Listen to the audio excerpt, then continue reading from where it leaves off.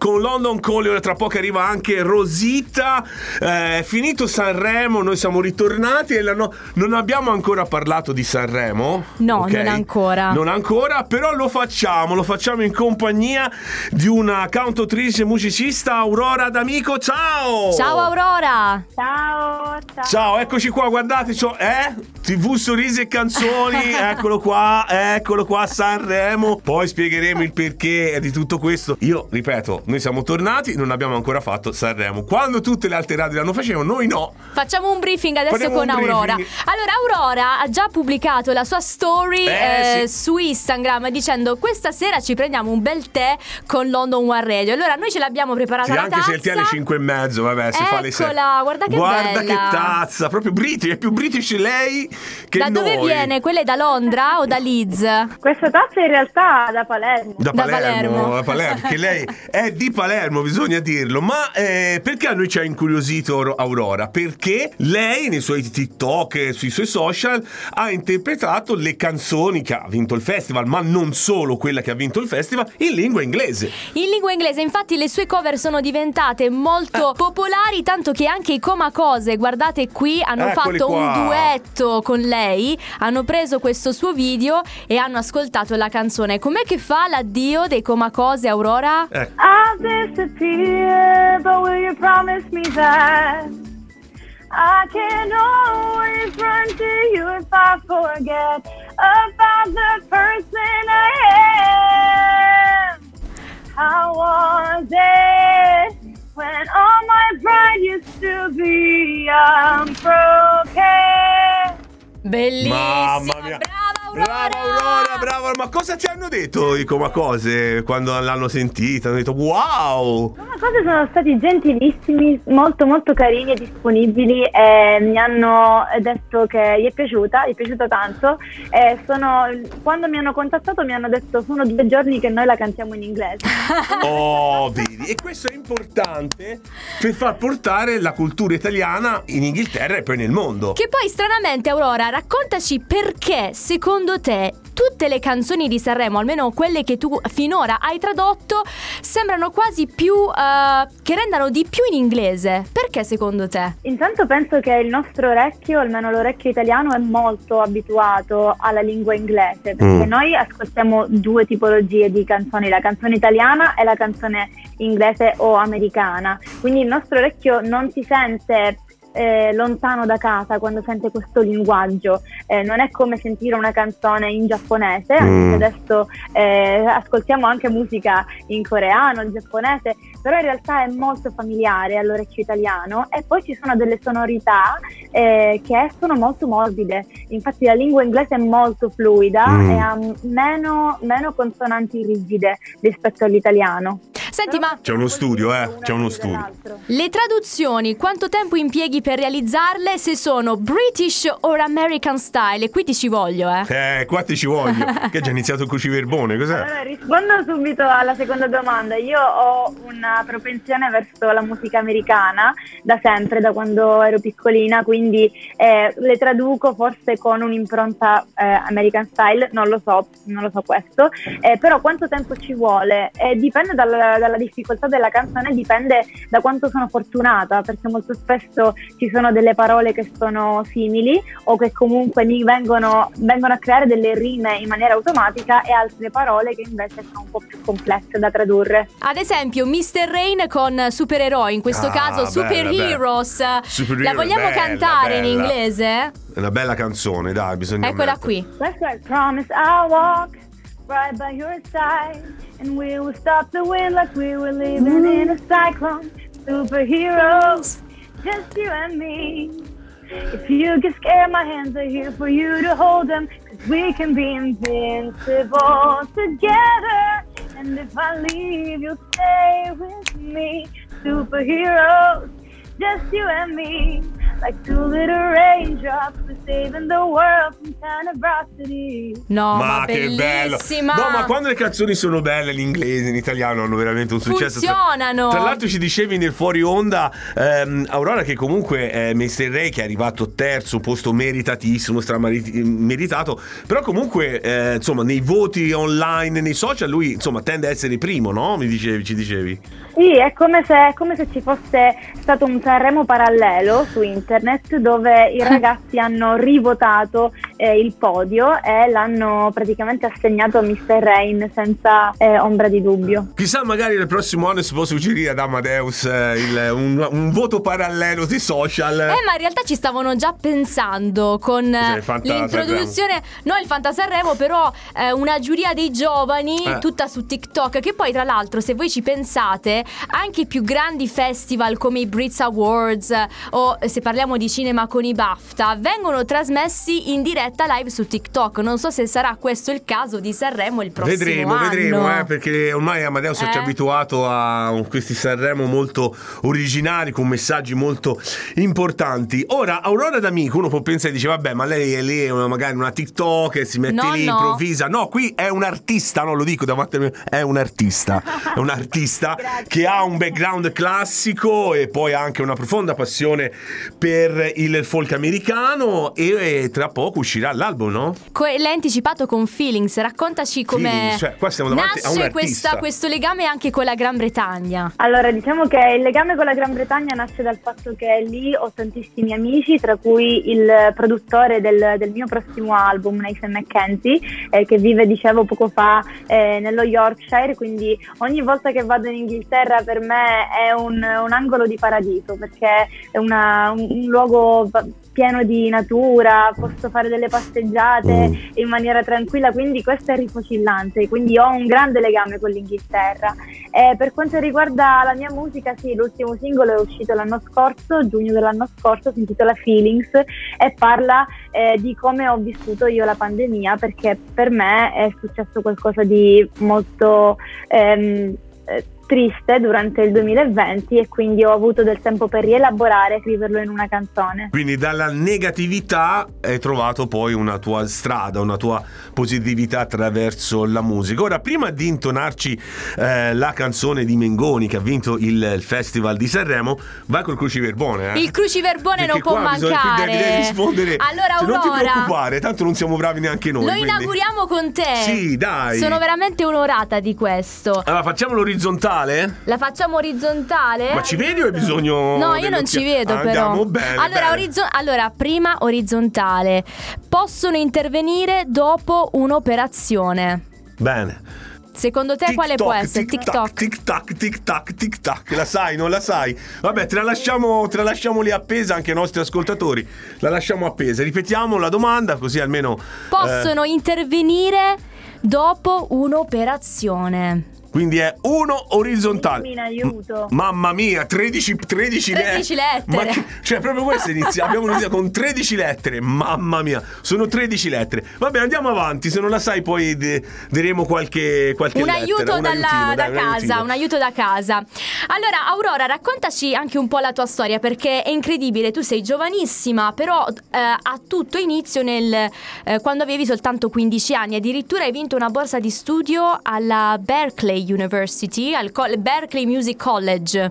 Sì, diciamo che come tantissime altre persone prima di me il mio percorso musicale non è stato una linea retta e ci sono state tante curve, tante deviazioni, e quindi io inizialmente pianista appassionata di musica di colonne sonore, pensavo che il mio futuro sarebbe stato nell'orchestrazione, quindi nella composizione per orchestre, quindi a 18 anni mi sono iscritta al conservatorio di musica qui a Palermo, finché piano piano stavo scoprendo anche la realtà del cantautorato. Io mi chiudevo comunque da quando avevo 15 anni, mi chiudevo nella stanza a suonare, cantare, scrivere canzoni, ma pensavo che non esistesse una scuola per fare questo, e infatti soltanto a 19 anni ho scoperto il Berklee College, che è un college che si trova a Boston. Vedi? Ma esiste anche online, per il quale ho vinto una borsa di studio ed è uno dei più rinomati al mondo. Comunque ci sono andati grandi artisti di fama internazionale.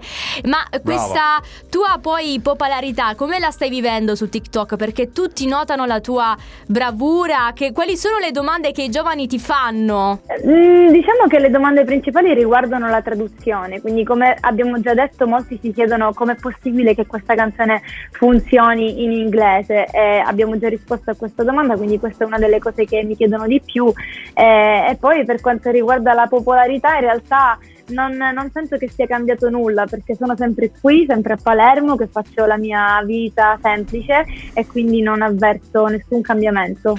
E la ragazza avrà successo, perché la vedo molto, molto con i piedi a terra. Brava. Allora ci accendi Mengoni, dai, ha vinto poi Due vite, insomma, bella canzone, questa introspezione delle due vite. Bravo Mengoni, bravo. Vediamo un po'. If the moon blows up and this will be the final song for us, I will be saying you're wrong and you know, 'cause we can hear music from this far. And you're not sleeping, where are you now? Where'd you go? Well, life can be so much harder, and you keep on running, you make your mistakes and you fail. When trouble comes, you can stay the same. Baby, I know that you're not sleeping now. This is the path of a story. Wow, Aurora, bisogna fare il karaoke con te su TikTok. Allora la prossima volta metti i testi, tutti i lyrics. Brava, dobbiamo cantarla insieme. Ma ti sono arrivati, insomma, ti ha messaggiato Mengoni, Mr. Ray qualcosa, ti hanno detto qualcosa, ancora niente? Sì, Mr. Rain ha commentato. Vedi. Ha scritto ma che bomba. Io Vedi? Ho scritto, ma che bomba tu. Certo, ma bella, ma questa è una cosa geniale secondo me, cioè riproporre le canzoni in lingua inglese con una fonetica diversa che funzionano lo stesso. Bellissime. Belle. Bravo Aurora. Allora, bisogna dire che dobbiamo aspettarci di tutto da Aurora, perché certo. io spero che ritorni presto in Gran Bretagna, magari con un altro tour, perché sei stata a Brighton, Bristol se non sbaglio, insomma ne hai visitate comunque di città durante i tuoi primi tour e sono stati, credo, quelli più emozionanti. Ma quale città ti ha lasciato di più e dove hai trovato più italiani? Magari in quale città hai trovato più italiani? Da vedere, ora lo dice, Osservazione, mi ricordo che ho suonato a Cambridge nel 2020 e si sono presentati un gruppo di italiani proprio perché avevano notato che il mio nome e cognome era italiano, sì. E senza conoscere la mia musica, quindi per patriottismo si sono presentati al concerto, ma è successo anche a Brighton e devo dire anche a Liverpool, quindi abbiamo un po' di italiani sparsi in Inghilterra ed è sempre bello sentirsi a casa anche in un altro paese, con una musica che comunque collega tutti, perché è vero, una musica internazionale. Hai citato Liverpool, dove seguirai l'Eurovision? Da casa a Palermo o verrai qui a vederlo? Penso proprio che sarò qui a Palermo, perché sto lavorando a diversi progetti. Brava. Però... Ma anche perché per trovare una casa a Liverpool, guarda, te lo dico, lascia perdere, perché stiamo a sudare ogni giorno per trovare un appartamento a Liverpool. Libero, ma però mi dicevi, scusa? E appunto, in vista dei progetti che ho per quest'anno, io conto di fare ritorno in Inghilterra. Almeno 1 o 2 volte l'anno devo venire in Inghilterra. Brava. Ora hai 2 motivi in più, lei e me. Ovviamente la radio, ovviamente la radio che ti ospitiamo. Ma torniamo al cruciverbone. Il cruciverbone. 13 parole, qui è difficile. 13 lettere. Cioè qui è 13 lettere. Qui... Possono intervenire dopo una operazione. Possiamo... Allora, diamo un indizio. Dai. Inizia con la C. La C. Ma dove stai leggendo la soluzione? No, lo so io. Ah, ok, con la C.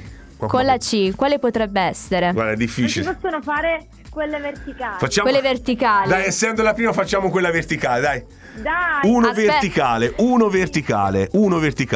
Allora, se riesco a leggere però, ragazzi, un attimo solo, perché il rumore più temuto dagli agenti di borsa. Eccolo. Ma dove abbiamo preso non lo so. questi cruciverboni così difficili?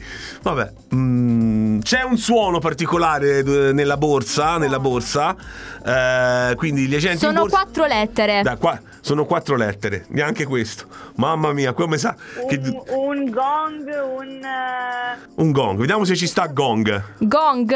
Vediamo. G. Gong. E questa? Proviamo, facciamo un check. Facciamo un check, vediamo se riusciamo a fare un check. Ora ci incartiamo noi, non ti preoccupare. Ci incartiamo noi perché la regia in questo caso ci deve aiutare. No, perché è anche la prima volta che facciamo questo gioco con te, quindi... Allora, è un gong? È un crack! È un crack, non un gong, è un crack, c'è il crack finanziario. È un crack. Sì, che detto così può essere un'altra cosa, però è un crack quello finanziario, non lo dico perché comunque ci poteva stare anche Gong. Sì, infatti, perché 4 lettere. Vabbè, intanto abbiamo aperto. Abbiamo inaugurato. Senti, nel podio di Sanremo c'è stato qualcuno di tuo gradimento? Avevi scelto già questo podio? Era quello tuo? Oppure tu così per divertimento avevi così fatto un altro tipo di podio? Pensando al mio Fanta Sanremo, posso rispondere che avevo puntato tantissimo sui cugini di campagna, che sono stati un grandissimo ritorno comunque sulla scena, e non mi è dispiaciuto in realtà la presenza di Grignani, perché per me è un grandissimo artista che ha sempre parlato di sé nei suoi brani e comunque è riuscito sempre a collegarsi con un pubblico che potesse sentire quello che stava provando lui, quindi mi sarebbe piaciuto vedere la sua posizione un po' più alta e poi sicuramente qualche ragazza nel podio, come già hanno detto tanti altri. È vero, cosa ne pensi di Madame, parlando di ragazze? Madame è molto molto brava. Non è lo stile che solitamente ascolto, però si sente che è un artista che riesce a scrivere ed esibirsi ed essere fedele a se stessa. È uno stile tutto suo, che non è poi tanto lontano anche dalla particolarità, dallo stile che aveva portato nello scorso Sanremo con Voce, quindi riesce subito ad attirare l'attenzione del pubblico, soprattutto quello giovane, ed infatti molti commenti di alcuni nostri ascoltatori di età compresa tra i 16 e i 25 anni salirà, che hanno detto però secondo me, secondo noi Madame poteva almeno rientrare nella cinquina, no? Tra i 5 che erano stati selezionati. Comunque anche io sono d'accordo con Grignani, perché è un grande artista, veramente si è messo sempre in gioco, si è messo sempre a nudo con le sue canzoni, quindi senza paura.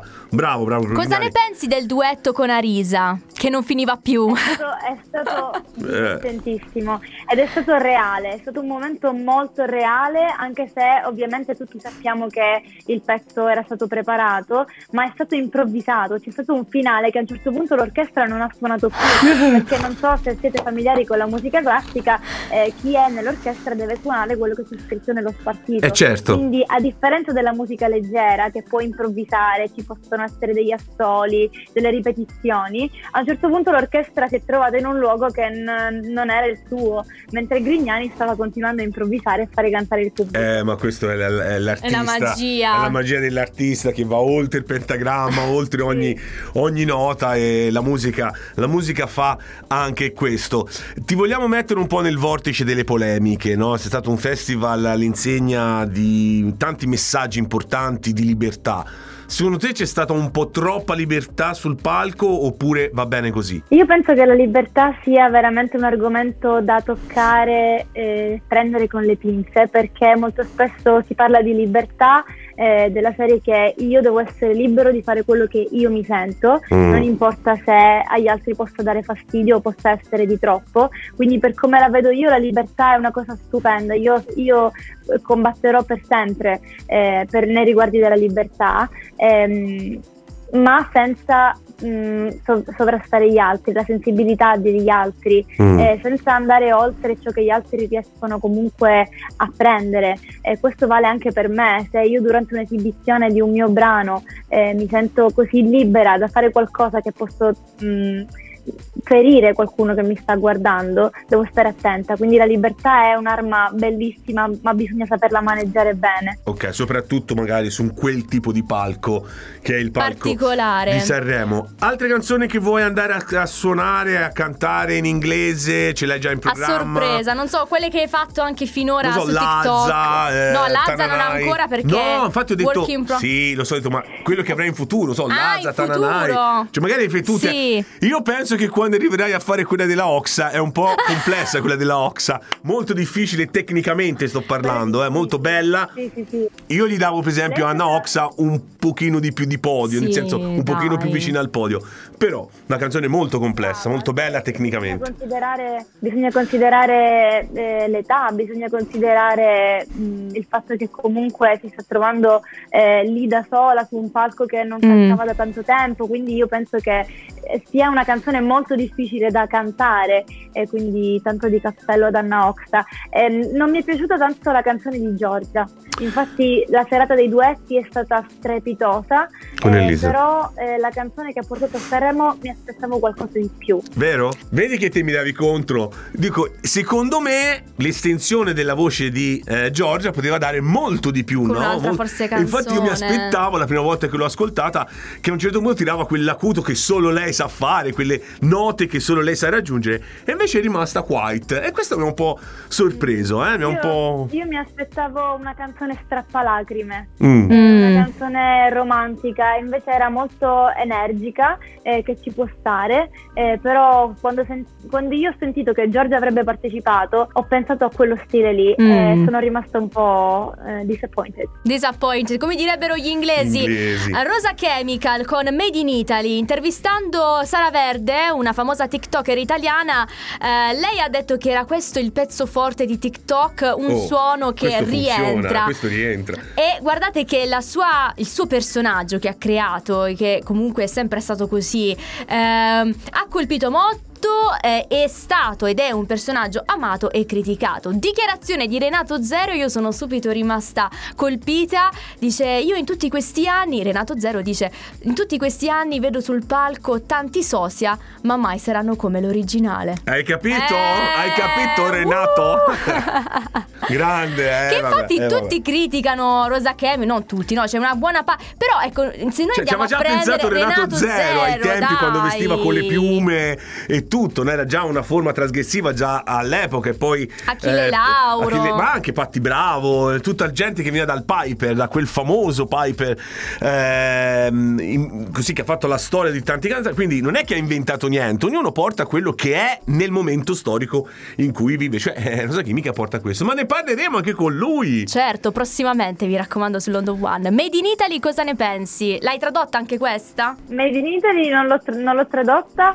Ci sono tantissime canzoni che non ho tradotto semplicemente perché penso funzionino già bene in italiano, hanno una struttura molto italiana. Infatti ero indecisa se tradurre Con la pesce di Martino, perché mi hanno ricordato entrambi Battiato, Battisti. Ho detto, questa è una forma di canzone tipicamente italiana e non so se in inglese a questo punto suona totalmente diversa e strana, quindi sì, ce ne sono alcune che ho deciso di non tradurre. Ok, ascolta, ma tu parlando di Colapesce hai aperto anche un suo concerto? Sì, è nel 2018. Preparata. Com'è stato aprire il concerto di Colapesce? Bello, è stato molto emozionante, a parte che il pubblico era super attento, persone appunto molto interessate alla musica, non per forza mainstream, non per forza famosissima, ma persone semplicemente lì perché amavano ascoltare e scoprire nuovi artisti. Non ero soltanto io, c'era anche qualcun altro ad aprire insieme a me, e quindi è stata una grande emozione ed è stato molto, molto bello. Ho un ricordo molto bello di quella serata. E allora, per chi è ancora interessato a scoprire le cover che finora ha realizzato Aurora, la potete seguire su TikTok, sul suo account personale Aurora D'amico. Lo stesso nome lo ritrovate anche su Instagram. Esatto, io prima di lasciare vorrei riprendere un po' il cruciverbone, lanciamo, perché è la prima puntata che facciamo tutte le sere. Allora, intanto l'abbiamo fatto l'uno verticale, è fatto con crack.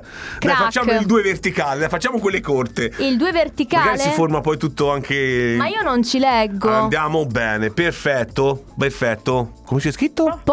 Poffarbacco. Poffarbacco. Io vorrei sapere il nostro direttore artistico dove prende questi cruciverboni. Che vuol dire poffarbacco? Ma si usa poi. Potrebbe essere uffa. Uffa. Proviamo. Guarda, con uffa. Se ci azzecchi, inauguri ufficialmente il nostro cruciverbone. Uffa. Allora, in realtà ci va. Però vediamo se questo quello giusto. Ci va. Allora, vediamo se questo uffa è oibò. Non è uffa, ma è oibò. Qui, ma qui si tratta veramente di bisogna vedere in quale regione, no? Infatti. In quale regione d'Italia si usa oibò o uffa. Porfa Bacco. Sono portata per andare nelle trasmissioni dei giochi come questi, cruciverba. Benissimo, allora quando verrai qua ne faremo 2 insieme di cruciverba. Inventeremo un gioco solo per lei, perché è giusto anche intrattenersi e divertirsi così. Aurora, grazie di essere stata con noi a London One. Per avermi invitato, davvero. Bravissima, noi ti aspettiamo, una grande artista, seguitela sulle sue Pagine social, perché ne sentiremo parlare. Aurora D'amico sui social, Aurora D'amico ovunque voi siate. Ciao Aurora, Ciao, Aurora. Un abbraccio. Ciao ragazzi. Ciao, un abbraccio, ciao. E noi Che continuiamo. bello. Che bello, brava Brava, Aurora. Ma com'è bella questa fonetica inglese. Peccato, all'Eurovision Song Contest bisogna cantare con la lingua della nazione, sì, quindi ma dai, ci sta. Mengoni verrà a Libre e canterà la canzone in italiano. Però non si sa, Mengoni. magari può metterla, non lo so, magari in un album futuro. Perché no? Anche perché Marco Mengoni ha molta familiarità con l'inglese. Hai visto che ha cantato anche con il Kingdom Choir, che era al matrimonio di Harry e Meghan. e Meghan. Io qui c'ho una bella notizuola. Che fine hanno fatto? No, qui i c'è due? una notizia. Ecco chi è stata la prima amante di Harry. No, la prima amante? Sì, io la faccio vedere. Guardate No, qua. non Questa è la lei. prima. Te lo dico io. Questa è la prima amante di Harry, praticamente sua zia. Ma che dici? Te lo giuro, dai. guarda, quando era un giovanotto, eccolo qua, io non dico niente, guarda, non dico fesserie, quando era un giovanotto, la prima amante, eccolo qua, allora all'epoca del duca di Sussex, descrive il suo primo fugace rapporto ma senza svelare l'identità. Ora la donna però ha 40 anni, però già all'epoca non mi sembrava così giovanissima all'epoca, insomma, era sicuramente, la vedete? Era sicuramente lei più vecchia di lui, e questa è la prima amante, e oggi guardate conquista, eccolo qua, oggi lei sta con questo signore. Bene. Insomma, se volete sapere di più, domani continueremo questa gossip e curiosità su Harry, oppure comprate il libro. Adesso è anche half price, ecco. in tutti. Sì, ma facendo questa cosa la pubblicità non è che ci torna niente a noi. No, ma vabbè, cioè, perché è curioso. Non è che la casa reale, ecco. Facciamo allora, il cruciverbone, dai, l'ultima. 079 20.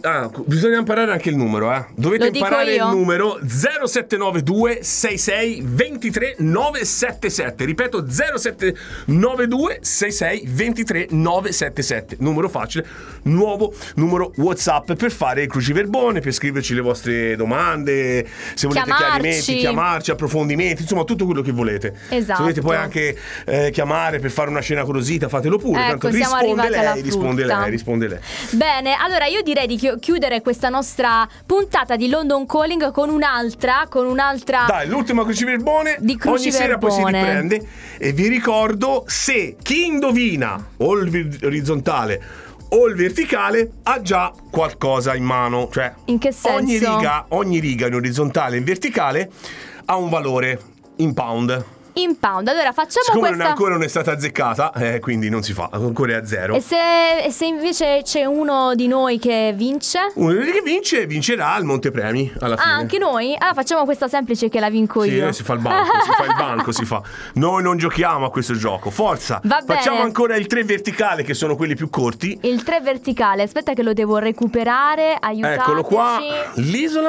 L'isola? Vai, clicca. Allora, l'isola leggendaria dell'Oceano Atlantico. Isola leggendaria dell'Oceano Atlantico. 3 verticale. 1, 2, 3, 4, 5 caselle. Questo è facile. 5 caselle. Tu la sai? L'isola leggendaria dell'Oceano Atlantico. Chi la sa, mi raccomando. Forza, chi la sa, allo 0792 66 23 977. Sembriamo Wanda Marchi e il Rinascimento. Va bene, andiamo avanti. Allora, vogliamo fare un briefing anche sulle notizie, poi chiudiamo la trasmissione. Riprendiamo poi da questa domanda del cruciverba domani. Bene, allora lo faremo anche durante le altre trasmissioni, quindi con i nostri ospiti. Ora vorrei sapere come si fa quando ci sarà. Lo dico? No, non lo dire perché porti sfiga. Porta sfiga. Ci saranno dei personaggioni. Come glielo diciamo noi? Questo un imbarazzo totale. Vabbè. Magari troviamo dei cruciverba più musicali, vediamo se le sanno. Intanto partiamo da questi, che non lo so se è stato difficile trovare questi con le soluzioni. Ultime notizie. Che cosa si dice in Gran Bretagna? In Gran Bretagna si dice tanto. Innanzitutto, i prezzi degli affitti sono altissimi. Sì, soprattutto. Questo purtroppo bisogna dirlo. Chi viene in Inghilterra dovete saperlo. Potete venire a fare tutti i giri che volete, però i prezzi almeno degli affitti sono altissimi. Sono molto alti, è invece vero. Chi vuole comprare le case no. Sì, adesso c'è anche se l'inflazione è leggermente diminuita, bisogna dirlo. Legno. For National Statistics l'ha annunciato pochi giorni fa, l'inflazione è leggermente diminuita. Quindi ma la cosa interessante è che adesso ne stanno parlando tutti. A Londra Sadiq Khan ha dichiarato che ci saranno i pasti gratuiti per i bambini delle scuole primarie. Quindi c'è stato un investimento di 130 milioni di sterline che andranno a queste scuole primarie per il prossimo anno, che partirà da settembre. Tra l'altro una campagna che aveva realizzato un giornale, l'Independent, ed infatti oggi erano usciti con questa notizia: abbiamo vinto la nostra campagna. Noi lo chiameremo d'ora in poi Sandokan invece di Sadikan.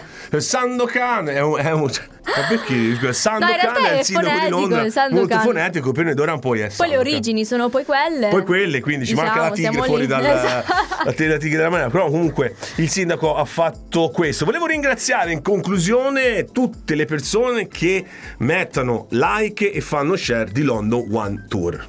London One Tour, la nostra rubrica del weekend. La rubrica del weekend on the road, dove io faccio scoprire, spero, le curiosità di Londra. Ultimamente l'ultima è andata quella del trullo di Londra. Il trullo di Londra. Che voi sapete che a Londra, Puglia, ci sono i trulli bellissimi. Quelli più belli del mondo. Ma anche Londra c'è sui trulli, che sono non proprio trulli, ma sono dei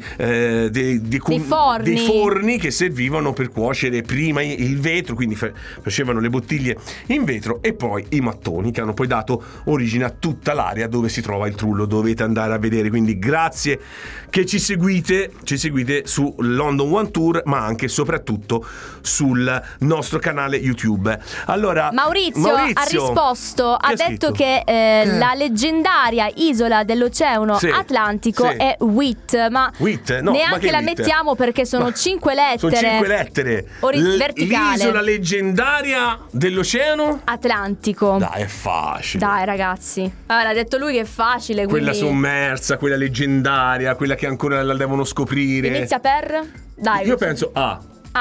Non lo so, poi. Quindi inizia per A, ragazzi. Vogliamo concludere qui? Ci pensate? Ma però dopo lo vanno a trovare su Wikipedia. Cioè, ragazzi.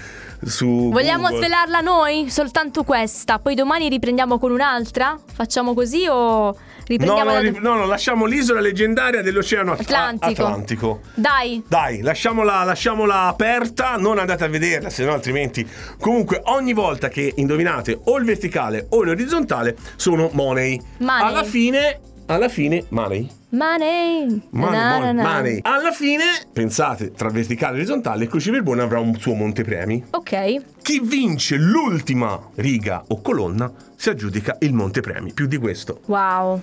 Quindi mi raccomando, seguiteci allo 0792 66 23 977. Questo è il numero WhatsApp che potete utilizzare d'ora in poi per inviare le vostre risposte per il cruciverbone. Io direi che è arrivato il momento. Chi lo memorizza a memoria, chissà a memoria, e poi facciamo anche il test, chiameremo noi i nostri ascoltatori. Qual è il numero? Chi lo sa a memoria? 10 sterline. Esatto, 10. No, vabbè.